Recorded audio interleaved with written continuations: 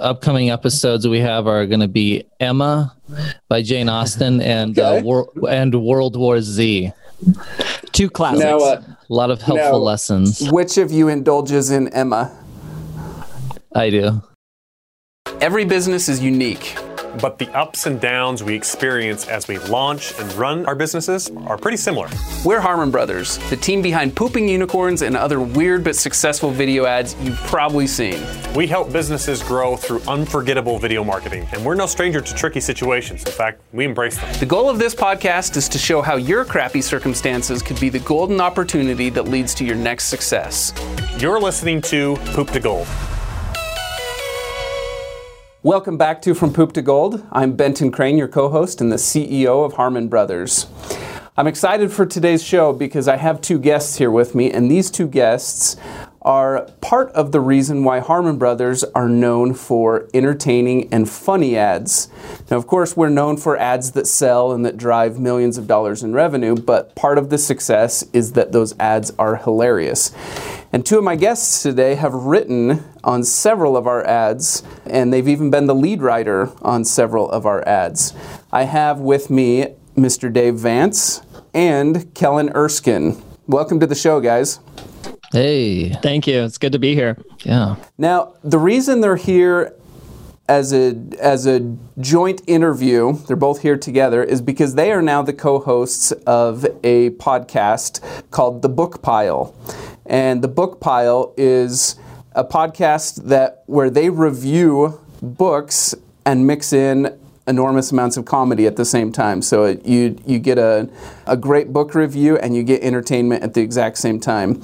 Real quick, give us the overview about The Book Pile, guys. Yeah, I think of it as a book. I think of it as a podcast where we lure you in with comedy and then make you learn things against your will. So every episode is like a 30-minute episode on a given book, usually nonfiction, but we have been doing a smattering of fiction, and we just summarize key lessons and say mean things to each other. Give us an example of a few of the books you've covered. So we've done Steve Jobs, Outliers, The Power of Habit. We've done now 3 of the Harry Potter books, Old Man and the Sea. Just kind of a wide array of helpful and educational nonfiction books, and then our favorite self-indulgent fiction books. And just, to give you sort of an idea of more of the spectrum that we're covering, upcoming episodes we have are going to be Emma by Jane Austen and World War Z. Two classics. Now, A lot of helpful lessons. Which of you indulges in Emma? I do. I've read a bunch of Jane Austen. That's one I haven't read just because I couldn't stand Emma in the movie, and so I've been like gritting my teeth for that book. Yeah, so Dave in particular has affected my reading list over the years. He has a pretty prolific reading list, and I've taken several of his recommendations, and I've almost always been happy with the results of reading the books that he recommends. So check out their podcast, The Book Pile. You won't be disappointed. I remember one of the first conversations that I had with Dave about books. I asked him how many books he had read the year before because I was ready to give him my answer. And and Dave said 100. And I was like, oh, yeah, that's a lot. And then I never told him how many I had read. And then last year he read... The nice thing about prefacing it that way is if the other person's number is higher, you don't have to say yours. Right, exactly. I still haven't told him. Yeah. But what was your number, Kellen? Mine was 22. Yeah, and that felt good at the time. Weak.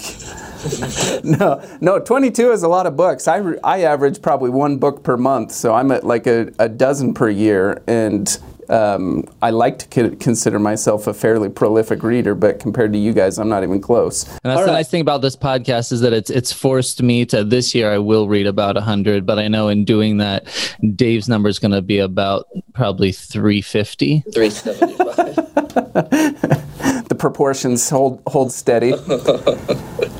All right, so tell us about, and you can each kind of attack this individually if you want. Tell us briefly about your work here at Harmon Brothers, how it happened, how the pieces connected, and how you ended up involved.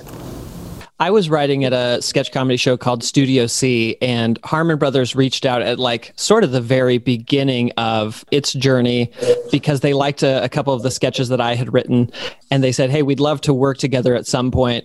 And then I went off to a job that I ended up hating, and they brought me back. And the first one we did together was Squatty Potty. And so I wrote on Squatty Potty, Purple, Chatbooks, Fiberfix, Lumi.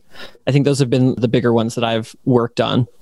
Yeah, I had forgotten that you were working out in like Boston or something, and we flew you in from Boston to write on the Squatty Potty ad. I was in Dallas, and I feel really bad because I'm sure there are a lot of people who grew up in Dallas who love Dallas, and I hated it, but I can't tell if I just hated it because I hated the job I was doing. But I have a friend who lives there who describes Dallas as, what if capitalism got everything it wanted? He's like, it's not walkable. The regulations are all weird. You have an entire city that's like just corporate buildings. I have this theory about people who love a city but don't live in the city. Like if you travel or you're going to a place, if you're like, I'm going to Denver, and somebody's like, oh man, I love Denver. I have this theory that when somebody loves a city, it means that they love 3 things in that city. Sure. Because it's always just like, you have to go to this restaurant, you have to go to this coffee shop, and there's a cool museum. I'm like, okay, that's like 20,000 square feet collectively of a metropolis. It's like when you think you love an actor or actress when really it's like, oh no, I love what they are doing when they are on screen for probably 10% of their lives. Yep. So Dave, we flew you in, you worked on Squatty Potty, you wrote on all those ads. Kind of talk to us about the approach that you took and what you brought to the table as we developed all those ads. Yeah, so I think one of the biggest things that we thought of with those ads was always making sure that comedy was in service of sales rather than vice versa. So within the group, we call it joking downstream, where anytime there's a joke or anytime there's a funny, you don't want it to be diverting you too much from whatever your persuasive message is. You want those birds to kind of be flying in concert rather than at odds with each other. And so there's always that balance between how do you get it absurd enough to a place that it's funny without making it so absurd that you lose clarity or you lose like the urgency or people don't feel the pain of the problem that you're describing. Like, did you lose out on any jokes that you wrote and loved, but they didn't make it into the ad? There's always a million jokes, and usually I'll come with a couple jokes that get cut just because the team isn't comfortable with the content. One that I remember, I think on the Purple ad, I wanted to make a joke. One of the engineers had done some work for Nike, and I wanted to bring that up and then end with, so don't be surprised if you and your partner feel inclined to just do it.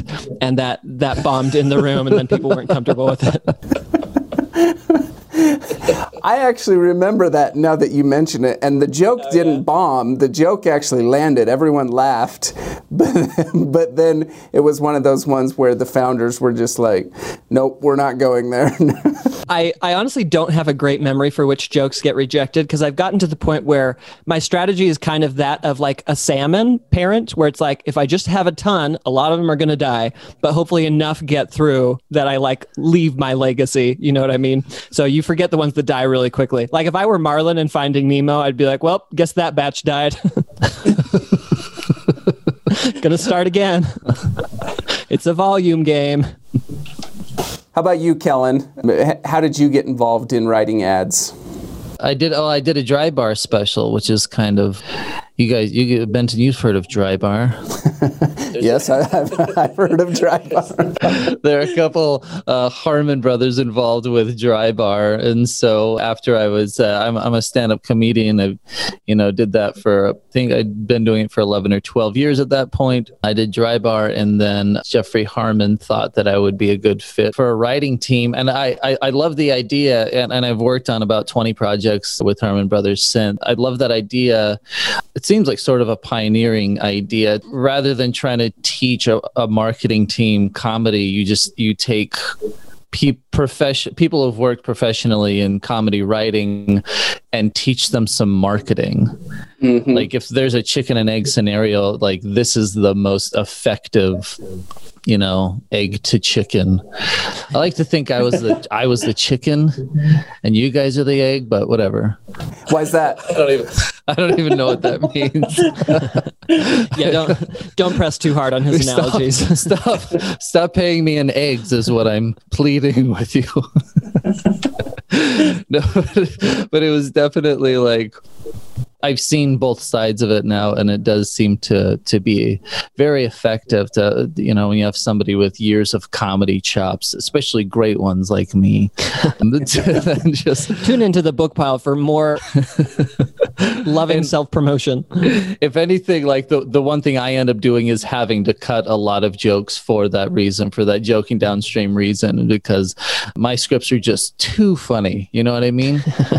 But it's more just than like throwing in the sales. But I do love the balance. I love the limits, the balance on it of it has to be funny, but you have to sell something, but you shouldn't sound like you're selling something at the same time. One of my favorite jokes that was dropped, it was obviously meant to be very ironic, but you can't always assume that everyone's going to get it. But it was a script about security systems, and we had a female spokesperson, and I wanted her close to the end of the ad to introduce the reviews. I wanted her to say, "Don't believe me just because I'm a woman? Well, here are some things that men had to say." And yeah, that it didn't fly. Some of the jokes are just for the writer's room to keep morale going. I feel like I'm going to get canceled just because I chuckled at that joke just now. I was laughing at his sexism. I was laughing from a place of superiority. All right, so we're on the Poop to Gold podcast here. So let's uncover your Poop to Gold journeys. I'm absolutely convinced that every successful person has had to go through some serious crap to get to where they're at. Let's go to Kellen. I do want to say, Dave, as a white guy with a dad for a doctor, is thinking, man, when have things been hard for me ever? Well, no, I have a story in mind, but it's not when things got dark. So this episode will be covering first world problems, it sounds like. No. I mean, I feel like I had less of a privileged upbringing. So when I was doing comedy for about close to 10 years in the San Francisco Bay Area, working the day job at a soft water company where I'm just like basically shoveling salt every day into these apartment complex containers, writing jokes in my head during the day, going to just thankless open mics night after night in the city, in the whole sort of surrounding area. These are like basement shows, pub shows by close to the campus of UCSF, where you're just like imposing comedy on students in a cafe who had no idea a comedy show was going to be happening. So I do that for years. I sort of work my way up the totem pole. I have a cousin like that, where when you hang out with him, you're like, I didn't sign up for these bits. This is relentless. But in San Francisco, they do have comedy clubs. So I was able to work myself into those clubs, not headlining. Those are the people who have TV credits and come in, but at least opening for a lot of bigger names. I was able to work with people like Norm Macdonald, Sinbad, even Robin Williams. I did a few shows with them, and it's such a crazy disparity when you get to do a show with like a childhood hero and then drive home to your tiny apartment in your used Honda. And then I moved to LA. It's sort of the darkest time for me was moving to Los Angeles. I was able to transfer this sort of mindless job. So at least I had work during the day. But then LA, San Francisco is a big supportive group of comedians, and you end up getting to know everyone. There's maybe 100 to 200 of them at any given point. But you go move to LA, and there's just 11,000 people trying to make it, and nobody cares about you.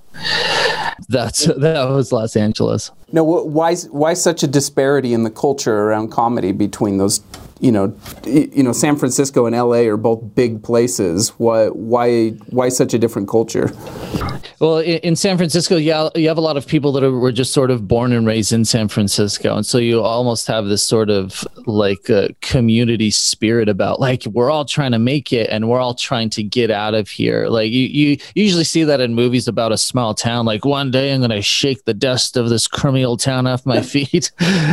LA or New York, you have to end up in LA or New York. So everyone is trying to get out to one of those places. And so when you arrive in Los Angeles, for example, now you're just with a group of people who just moved there as well. That's what it feels like. So there's no sense of community. Most of us don't know each other. There's no discernible path. Like if you were working at Target and you start out as, a lower level employee, you just see this path. There's nothing. There are dozens of different clubs that you could invest your time in so people could see you and know you. So where do you go? Who do you know? Who are you supposed to know? When do you know if an agent is going to show up?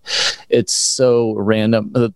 So that was the hardest thing for me, was going from the Bay Area, where any given night at the end of my sort of 10 years of experience there, I could get 30 minutes at any of these clubs who would have me working.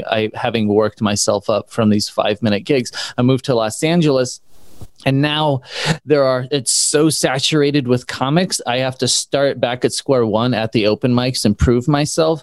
But down there, you have 2 to 3 minutes. And so many comedians show up at every open mic. You write your name on a piece of paper, throw it in a hat, and wait around for 2.5 hours and hope that yours gets picked. Oh, it's literally they're drawing names out of a hat.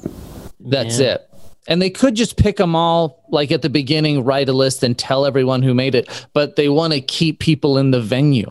Oh, man. So you just have to sit there. And some comics have been doing it like me for, 10 years. Some of them started last week. So it's like not a fun show. It's the Bachelor model. Even if you know who you're going to pick, you keep everyone else on the line for as long as possible. Yeah. It was so hard. It was almost 3 years of that, of like working all day and then not seeing my family much and then going to a show. Wait, you had a family at the same time that you were doing this? A wife and 3 kids. Yeah. Wow. That's got to be an anomaly in that industry. It is. Oh, yeah. You tell people in Los Angeles that you have 3 kids and they act like it's 17. And so as you're going through that, what does that feel like for your wife? I mean, she was very supportive. He didn't ask her. He doesn't know. Yeah, I don't know what it looked like behind my back, but she was supportive when I came home. And it was nice. When I started comedy, I wasn't married or anything. So at least I was like, I was on this trajectory, seemingly like in the Bay Area, of like every year I was making a little more money. It looked like there was a way out.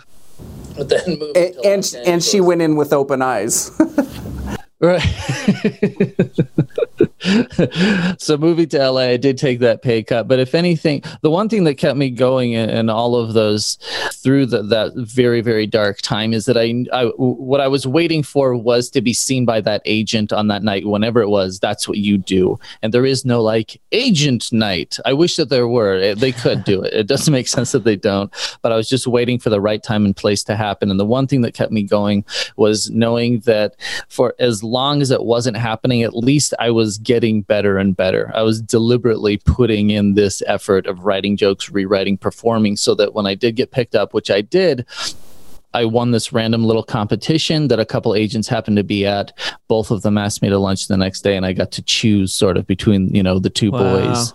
And you know what's interesting about that, Kellen, is that honestly sounds very similar to dating, where when people are like, "Oh, dating is like lightning striking," and it's like, yeah, that's true. But also, you can do things to improve your odds of getting struck by lightning. You know what I mean? Like, if that's what you want, you go out in rainstorms, you hold tall poles.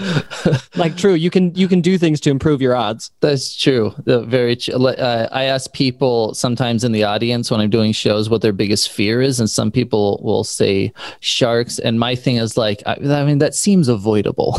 Right.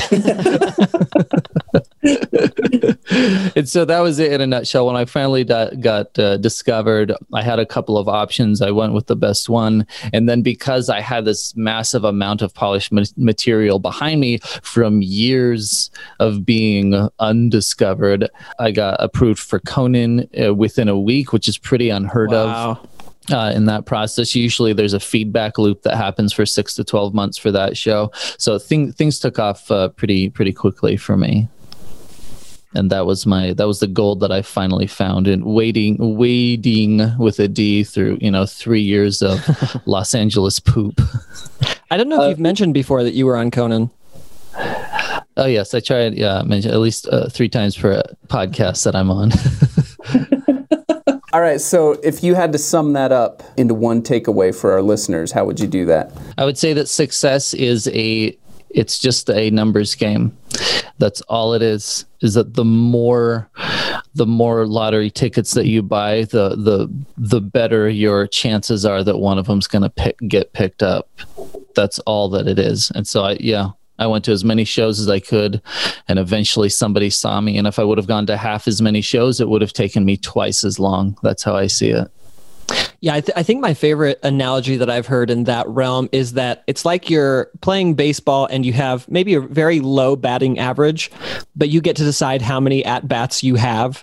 So as long as you keep coming back, even if each one has an infinitesimal, whatever that word is, small chance of success, cumulatively, that adds up to a much higher odds of success as long as you keep coming back and playing that high volume game. It's like salmon parenting. Like salmon parenting, yeah. That's a good analogy, Benton. Thanks. My parents have 10 kids, so I think that was also their evolutionary strategy. All right, let's go back to Dave. Let's hear your privileged first world poop to gold journey.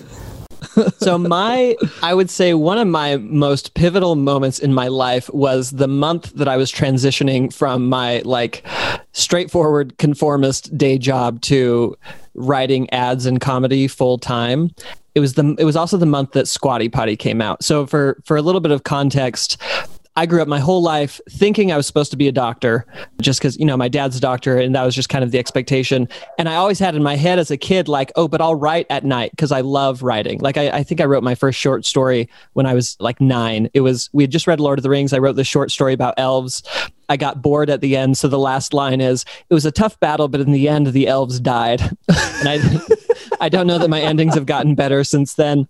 But I always had in my head, I'm supposed to be a doctor, but I really want to write, so I'll just write at night. And I never gave myself any kind of mental permission that writing or content creation was a viable career path for me. So I was about to go to med school. I was like, oh crap, I think I'm going to be really miserable. I real quick applied to some consulting firms and got a job at a consulting firm. And then I was miserable. And I did a year there. And that was when the Harmon brothers contacted me about writing on Squatty Potty.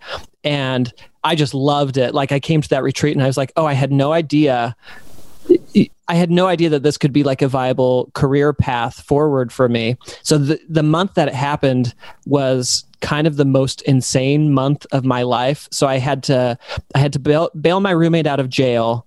I had to help. Sorry about that. Yeah. I had to help gather ransom for a relative of the drummer in my band. I was working on a case at this consulting company. I won't say the company because I don't want to offend any Batman villains out there, but we were working on a case where we got 2 hours of sleep on some nights. So it was this insane case. I don't want to cheapen this next part. I don't want this next part to be just a bullet point in this crazy month, but there were a couple of murders. So someone was murdered in the building, in the Bain, or crap, in the office building while we were there working late one night. An acquaintance of mine was murdered shortly thereafter. So there was just all these insane, crazy things happening. Oh, I started getting these pains of what turned out later to be arthritis, kind of arthritis that my dad has. Yeah, this decision to transition from, the normal conformist day job to writing full time and trying to make it that way, writing and marketing, it was happening during just the most insane, intense period of my life. But I think for me, the biggest takeaway was I hadn't given myself permission to pursue something I was interested in. I've heard someone who has something called the excellent sheep hypothesis, where he talks about how if the conformist path has worked for you, it's very difficult to get off that conformist path onto something more creative. So he was looking specifically at why child prodigies so rarely achieve something monumental later in life. And his hypothesis was they get so used to going through these straightforward checkpoints that they never give themselves permission to go off and be creative and be bad at something for a while because they're so used to that constant reinforcement. And I think that was definitely my experience, where I was just very used to the reinforcement and the encouragement that came from the conformist pathway. And it took like a pretty heavy jolt for me to really try something else. So did all the craziness that was going on during that month, did that help to persuade you, or had you already made the decision and then it kind of confirmed your decision? What impact did it have on you?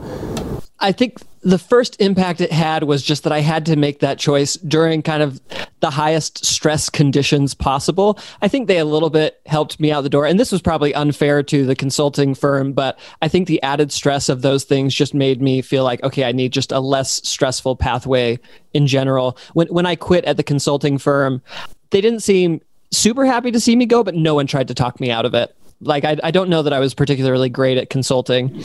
I think it's possible that just the volatility and the craziness of that month was helpful in realizing, okay, yeah, I've gone through all the steps. I've done everything you're like, quote, supposed to do. And all this crazy crap is still happening at once. So how much riskier is this like comedic writing pathway anyway, you know? And how is that decision shaped up for you? It's been almost unambiguously positive since then. So I've gotten to market for companies that I really care about and have really enjoyed writing ads. Now I have a number of just like purely creative projects that I'm really enjoying. So right now I'm writing on a show that my friends and I crowdfunded called Freelancers. Kellen and I are doing our podcast. So I've been very happy with how things have turned out. And in retrospect, I'm a little surprised by how long it took for me to just give myself that mental permission. I even remember in college, my favorite class was my intro to film class. And at the time I was just like, that's odd. On to med school. My path to Harmon Brothers also went through consulting. I was a consultant at a different firm. I have much fewer disparaging. Discourages loitering. Yes. But I'm curious to know, when I turned in my resignation and I left the firm, I did it because we were about to embark on the Poopery campaign. But keep in mind, the Poopery campaign was not a thing yet, meaning it hadn't come out and been proven to be successful. At that point, it was just a poop spray that no one had heard about. And so I went to my manager and told her that I was leaving Deloitte so that I could go do marketing for Poopery, which is a poop spray. I wish I could see a recording of the room when that happened. Like, her face was just one of like complete dismay, and there was no way she could wrap her head around it or understand that decision. And it's one of those ones that at the time it seemed like an absolutely, crazy decision to uproot my family and move them across the country to go sell poop spray. But now looking back at it, I think that it's probably hands down the number one most pivotal and best decision that I ever made for my career. So it's crazy how the right path, it can shape up to not be the right path at all. I think it's so interesting too that like both of your stories are like, I had a successful job at a successful place, and I'm like, I had a terrible job. And I wasn't making money at comedy. Oh, correct me if I'm wrong here. If I remember right, none of us has a high school diploma, right? Is that the three of us? Is that the case? I know I'm a dropout. I didn't know that about the two of you. I'm a dropout. Also, you never want to guess on that and be wrong. Hey, none of us graduated high school, right? Oh, just me. I remember when I was And this, honestly, this isn't bragging because I did terrible in college. This is just funny to me as a story. I started going to college when I was 14. Like, I was homeschooled and I took a proficiency exam in California so I could start taking courses at the local community college. And so I was skateboarding with a couple of friends, and a kid was asking me where I went to school. And I said, well, I'm supposed to be going into the 9th grade. We were both in, like 13 at the time. I said, I was supposed to go into 9th grade, and this other kid cuts me off and he goes, oh, me too, but I got held back a year. And I was like, yes, bye. I love that story about you doing awful in those classes, because I want to see that news story that's like, this 14-year-old is doing college classes badly. Yes, definitely. Yeah, I was not that prodigy on Oprah who went to Harvard when they were 7. I just sort of found a loophole in the education system. And yeah, I did well in English and stuff and terrible in everything else. It's honestly, this is making me realize that in all those cool, like, prodigy stories, they never tell you what grades those kids are getting. It's true. Maybe we don't want to look too closely.